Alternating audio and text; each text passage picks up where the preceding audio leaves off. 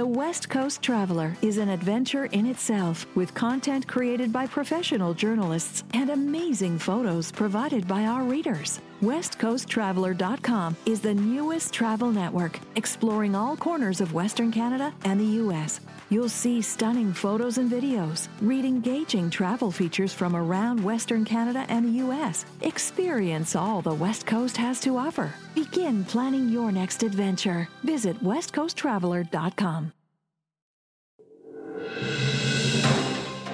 Welcome to PQ Beat, the official podcast of the Parksville Qualicum Beach News. Can you imagine 75 years ago? My God. The whole crew's all gone. I don't understand why I'm still around. I can't figure that out. Man come along and he said, would you be interested to go to the Army? And I said, yes. I was 17, but I told him I was 18. Is that going on the record? I'm Peter McCulley.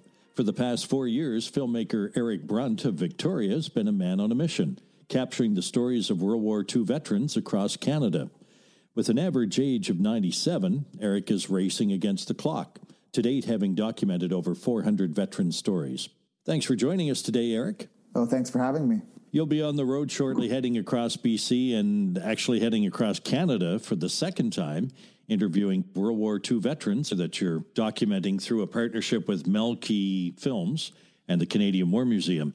This project you've been working on for 4 years, I'm going to say, is a labor of love. Oh, it certainly is. Yeah. And when I started, I never thought it'd be as long as it's taken, but every day's been great. What's the inspiration or the motivation that got you moving on this project? So how it all started is my grandfather was a World War II veteran, and as many of that generation, he didn't talk much about what he experienced. He joined up quite early in the war in 1940 and was pretty much put into an instructor position and stayed there for the whole war. I think his mentality was, I didn't do as much as some of the other guys, and as a result, my story isn't worth sharing. I actually come across that a lot with my interviews, as people who think that they aren't worthy of their story being preserved because they didn't do much compared to the other fellow. But the fact of the matter is that everyone was crucial for the war effort. So he passed away, leaving only a few stories, a few jokes here and there about his service. It really made me wonder, one, what did he do and for 5 years and didn't talk about? And two, what other people were out there that were like him and just didn't want to share their story? So it all started while I was at university, developed the idea. Some other people seemed to like the idea.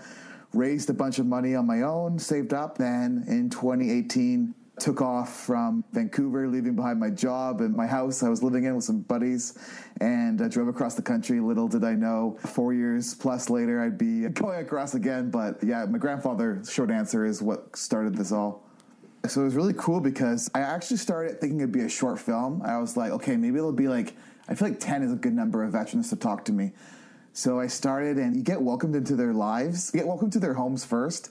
You sit down with them across the living room, and then you get welcomed to their lives. And I was driving with them to doctor's appointments. I was spending dinner with them. All of a sudden, I realized I was making a lot of friends as I was doing this. They were so thankful that I was coming by and really appreciative that somebody a bit younger a lot younger actually, was showing a bit of interest in their story. I really just fell in love with that process of getting to meet someone who doesn't normally share their story, sitting across from them, and getting to preserve their story. So they all have buddies, and there's a lot of legions across BC, and I started making a few phone calls, and then all of a sudden people started calling me, and they're like, oh, can you interview my grandmother in North Battleford, and can you interview my grandpa in Peterborough? And I thought, I can't really go there and on a weekend, and so that kind of got the idea in my head that, okay, maybe there should be a Cross Canada project, and that way I can interview every person that reaches out to me in Canada, and that's what happened. You quit your job and traveled coast to coast, and it was more than a year, as you say. How many veterans did you actually meet and document? The first trip was 13 months. As a result of that, I've interviewed 416. I've been doing a few this summer. The goal is to get somewhere close to 500, was where I'm going to end up, hopefully. So 13 months on the road, and that was all either on my dime or I had a GoFundMe that people could donate to keep me on the road, because I ran out of money after 4 months, and I have so many more people I need to interview. Thankfully, people were really supportive, so I raised a bit over $30,000 on the GoFundMe, which kept me on the road. And also, I was sleeping in my van most of the time, camping, and once it hit, the coldest day I got was January 4th, And I had GoFundMe coming in at that point. I thought you just got to rent a room through Airbnb because otherwise I'm going to freeze or my footage is going to freeze or something's going to happen here.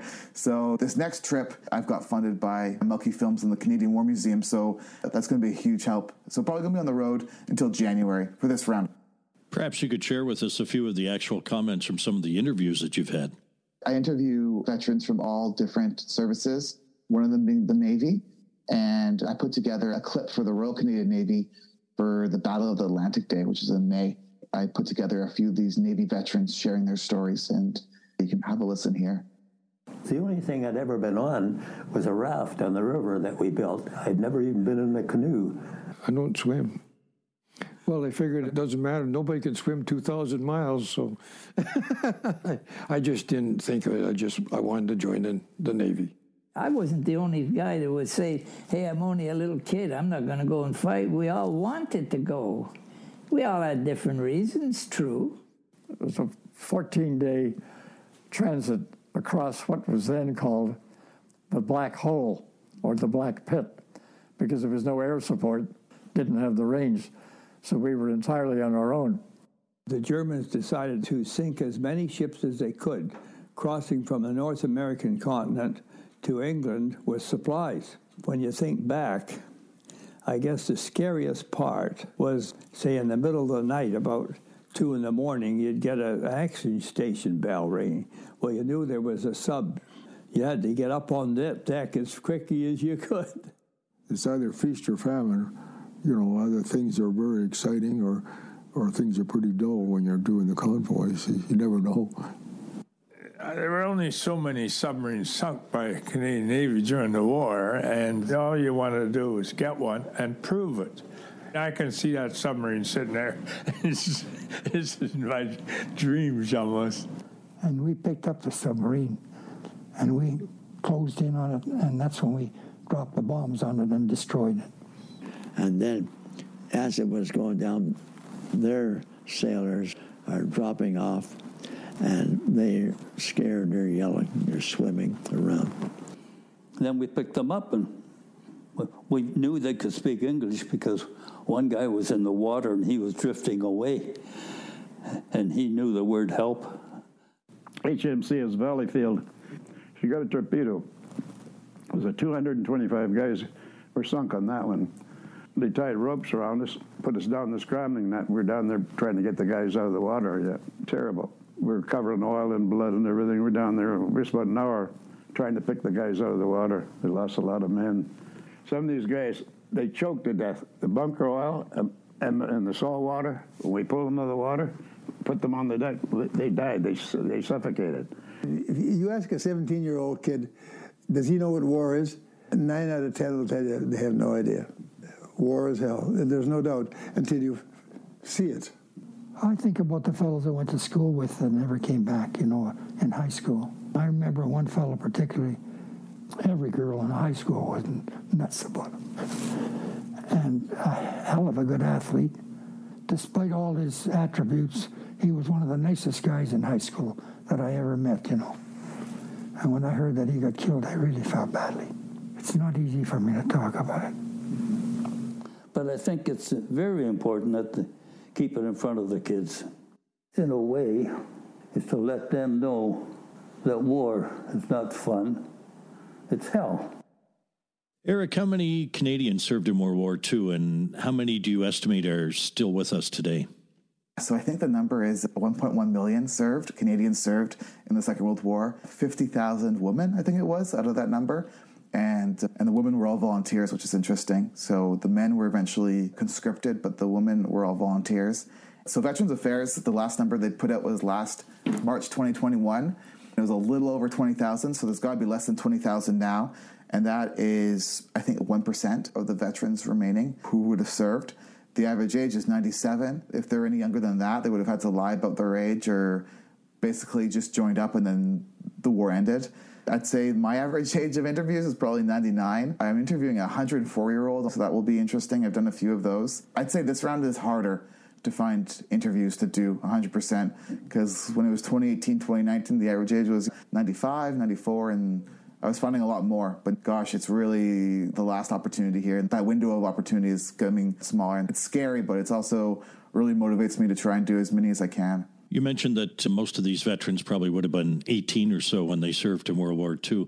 Was there a common thread running through the interviews when they talked about their service? You alluded to something. There are a few for sure.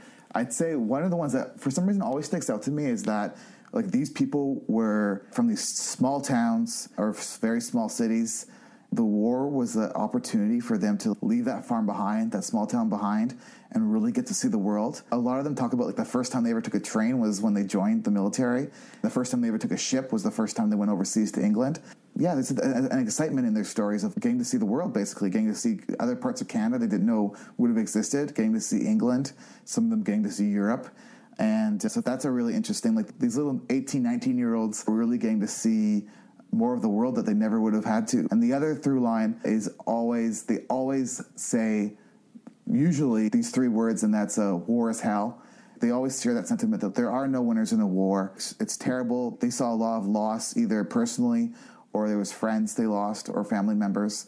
A lot of them even got to meet Germans, like prisoners of war, and got to see how similar they really were to the Canadians and realized that they were just doing a job too. They lost their brothers and they lost their friends.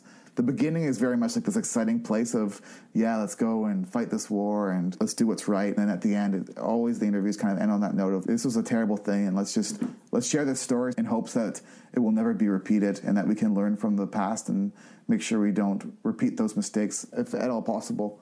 There's a great photo of you with a veteran, Frank Krebs, taken at Juno Beach on the anniversary of D-Day in 2019. That was the 75th anniversary. You had interviewed him at his home in Red Deer. Tell us about Frank, his story, and the Juno Beach experience. That's one of my favorite photos for sure. It was actually the very first time I got in the newspaper. It was a Black Press article, the Red Deer Advocate, and the reporter interviewed me, and then there's a veteran in town, his name's Frank Krebs. You should give him a call. So I call him up, and it was so funny because usually the veterans are like, oh, come in a week or come in a couple of days. Frank is like, what are you doing this afternoon? You want to come over? I was like, yeah, I don't have anything going on. Let's do it. So come over. I feel like you meet some people in life and there's like an instant connection, and that was definitely what I experienced. He just really had started talking about his story now. Maybe he was 94 at the time, and he just opened up to the Red Deer Advocate reporter. So here I come along, and Frank was hesitant to share a story, and he basically told me that there's some things I just can't talk about. As I always say with the veterans, I'm just here to get as much as you're willing to share, and I don't want to push you too far. So let's see what we can do. And we ended up talking for probably 4 hours, I want to say. Like, it was a long one. He was basically a dispatch rider. These are these guys that ride the motorcycles in between different platoons and different companies, basically relaying messages in between. Back then, you don't have a cell phone. The wireless set might not have a signal, so you can't communicate to the men a couple miles down the road. And bear in mind, like, down the road, it's not even a road. It's like countryside or forest. The roads are probably what you want to avoid because the Germans might still be there, or there might be mines on this road. He also talked about there'd be times where there'd be like wire run across like two trees. So if you weren't careful, like, it could take your head off, quite literally.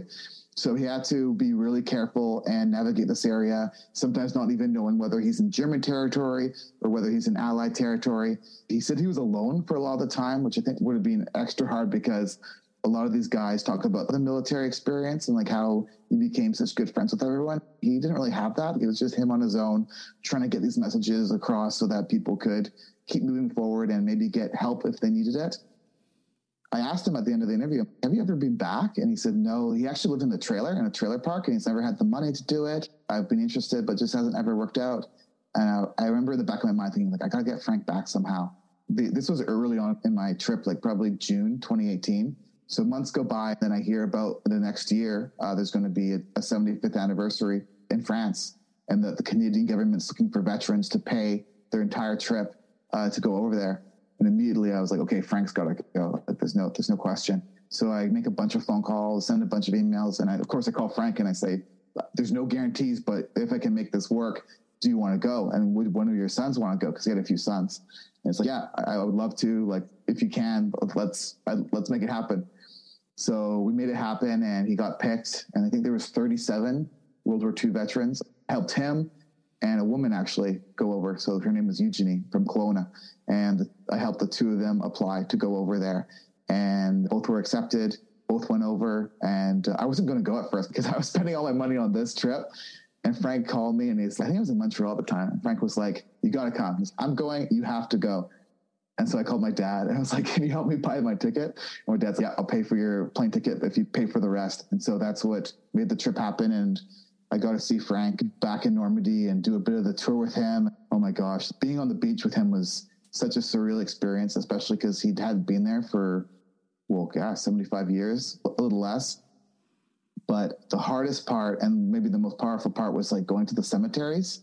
And there's a moment where we're going through the cemetery together, and he points out this person. And this person was from Saskatchewan. I recognize the name, and he's dead. He's died when he was 24, I think. I actually have this on camera. Frank does a salute to his friend that would have died from Saskatchewan, or this guy that he would have known. And it was like such a full circle moment for me to have someone that I'd interviewed and had shared their story with me to be saluting the grave of someone who'd done the exact same thing as Frank, but had sadly lost his life over there. That's really a big part of what this project is for, is to remember those guys too, like not just the ones who have survived, but the men and the women who went overseas and never came back, and keep their story alive, because I think as long as this history is repeated, and maybe even their name is repeated, that's how we're going to remember. And if we don't repeat it, then we're going to forget what they went through and forget their ultimate sacrifice. The physical reminder of that is that gravestone that says 24 years old. The last part of that is maybe the saddest, is they have this inscription at the bottom, and it's, guess what, their mom or their wife would have written. It's like a personalized message on every single gravestone. I get chills just talking about it. It's mothers writing the last thing to their son. It's crazy. But if you ever have a chance, you got to go to France and go to these cemeteries, really pay your respects. That's what really it's all about. It's right there in that cemetery, for me at least. Frank talks a lot about freedom, and he talks a lot about like how proud he is to hang his Canadian flag out there, to pay his respects and remember. That really sums it up to me, is hearing Frank say those words. And when he says that he really appreciates what I'm doing when times are getting hard and money's running out, like remembering Frank and other veterans telling me that is what motivates me to keep going. To this day, I should have been killed. I should have been. My job was to dispatch messages. People depend on me to get them through. The boys in the battalions call me hell on wheels. I guess I was. I served because it was my duty to look out to my country. And that is one thing. I have my flag. I'm pretty proud of Canada and what we did for Canada. I'm saying this from the bottom of my heart that I really appreciate what you're doing. I really do. And I'm sure all veterans think the same way. Yeah. And it's going to help. I know it will. Oh, definitely. Let people knowledge about what passed and hope it never happens again to them. That's all we can do. The West Coast Traveler is an adventure in itself, with content created by professional journalists and amazing photos provided by our readers. WestCoastTraveler.com is the newest travel network, exploring all corners of Western Canada and the U.S. You'll see stunning photos and videos, read engaging travel features from around Western Canada and the U.S. Experience all the West Coast has to offer. Begin planning your next adventure. Visit WestCoastTraveler.com. PQ Beat, the official podcast of the Parksville Qualicum Beach News. Berlin, that was a big one to go to. You looked down, it was just like a fire pit. Everything seemed to be burning, and planes going down. It was just a madhouse. Then the captain yelled out, "Abandon ship." That's a word I never wanted to hear. But I'm not going down with this goddamn ship. I'm going to take a chance and swim. You know, when a bullet goes by, you can hear it snap. It comes out of the air and it snaps and hits somebody. It might be one of your friends. You lived with that every day. Who was going to be missing tomorrow? I mean, they lost their lives when they were 20 years old. And here I sit and I got to live my life. There's an element, a little bit of guilt there. Why me? If people only knew how good it is to have peace, that you can move around and you don't have tanks coming down your street. For the lineup of people down the street and on the rooftops and on the windows, they're just cheering because they've been free. They've been freed. Those people, they were dancing, they were jumping up and down, they were singing, they were crying, they were shouting.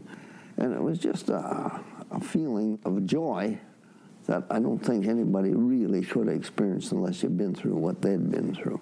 If you don't know your history, you don't know who you are. You don't know what you are enjoying. You and I are sitting here discussing in complete freedom, free to do whatever we want. My God, the rest of the world would love that kind of experience. And that's what we fought for. Eric, you've said your project's about preserving the stories of veterans, those who have never told their experiences or had their experiences documented before because really they've just never talked about being in the war. And you're looking to talk particularly at this point to women and people of color. Basically, what I've been trying to do is get as many diverse veterans as possible. I think when people imagine a veteran, they think of the typical white soldier in the front line. There's so much more than that. It's people of color. It's women that were, in some cases, even in England and even went over to the mainland to help out. Women that lost their lives.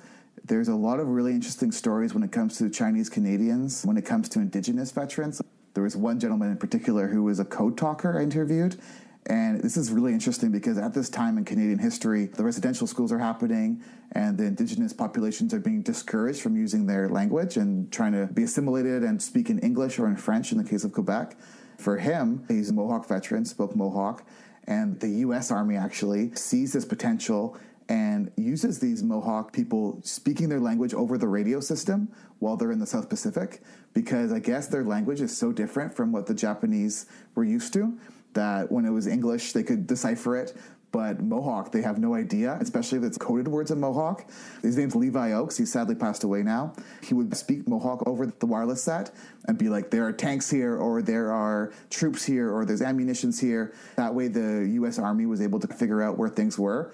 The sad thing about it is, like, these men were really unique roles, and they come back to Canada or the States, and back where they started, and their language was suppressed again, and they were sworn to secrecy and couldn't talk about what they had done until I think the 1980s, at which point many of these Indigenous men had passed away.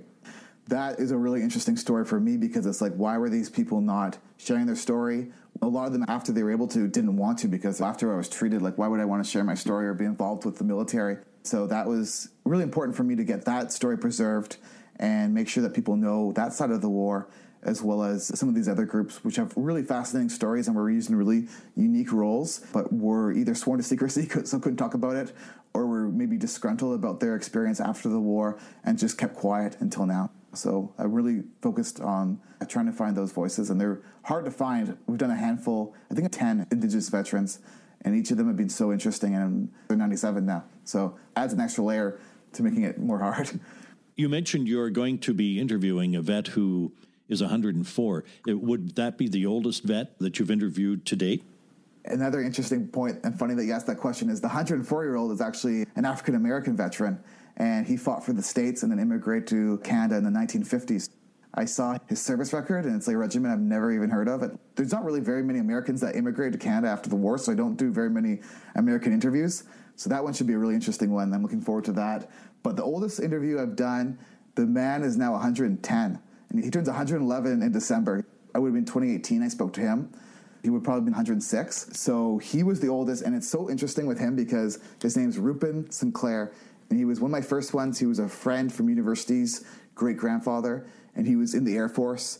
I always get pictures of the veterans holding a picture of themselves during the war. Usually you're astounded because how young they look, and they're like, I can't believe this teenager was fighting in the war. He showed me his picture, and he's like a man in his 30s. It was a funny thing because I'm so used to just seeing the picture. He was a 30-year-old during the war. He was married and I think maybe even had a kid during the war, which is also a rare story. But he just served in Canada, but served for a great number of years. Is a Jewish gentleman and great guy, and yeah, still alive. Nobody has claimed that he's the oldest veteran in Canada, but I would bet a lot of money that he is because I've never met anyone even remotely close to his age. Eric, if you've done over 400 interviews, there must be more than a few stories that have stuck with you for various reasons. Maybe you could share a few with us. One of the ones that is actually the last one I interviewed is probably just the most fresh in my head, and he was amazing. He was in Cowichan Bay, and his name is Doc Payne. Doc was really interesting because he was a pilot, and that was kind of what everyone wanted to be when they joined the Air Force, was the pilot, and he got to be one, which was pretty cool. Eventually, he started flying Lancasters, which, for those listeners that don't know, it's a big plane that fits 7 people and drops bombs over Nazi-occupied Europe. You had to do 30 missions, and which each mission was extremely dangerous. Once you did 30, then you're done a tour of operations, and you could be an instructor, you could go back to camp. Some guys wanted to do another round, crazy people, but all you basically had to do was 30. So they did 13, and they got hit over Scandinavia. I think even over Norway. Their plane is slowly going down. The men are keeping as calm as possible, and he's trying to figure out what he's going to do. They try and go to Sweden because they think they could maybe land in Sweden, but they're running out of fuel. The plane isn't on fire, but the engines aren't working as they should be. Being a pretty good pilot by the sounds of it, he gets it as low as he possibly can over the Baltic Sea, and he lands it in the water. There's a lifeboat aboard, and it gets activated by salt water. It blows up. The guys jump on. During the crash, he gets ejected out of the plane, so he has to swim to the lifeboat.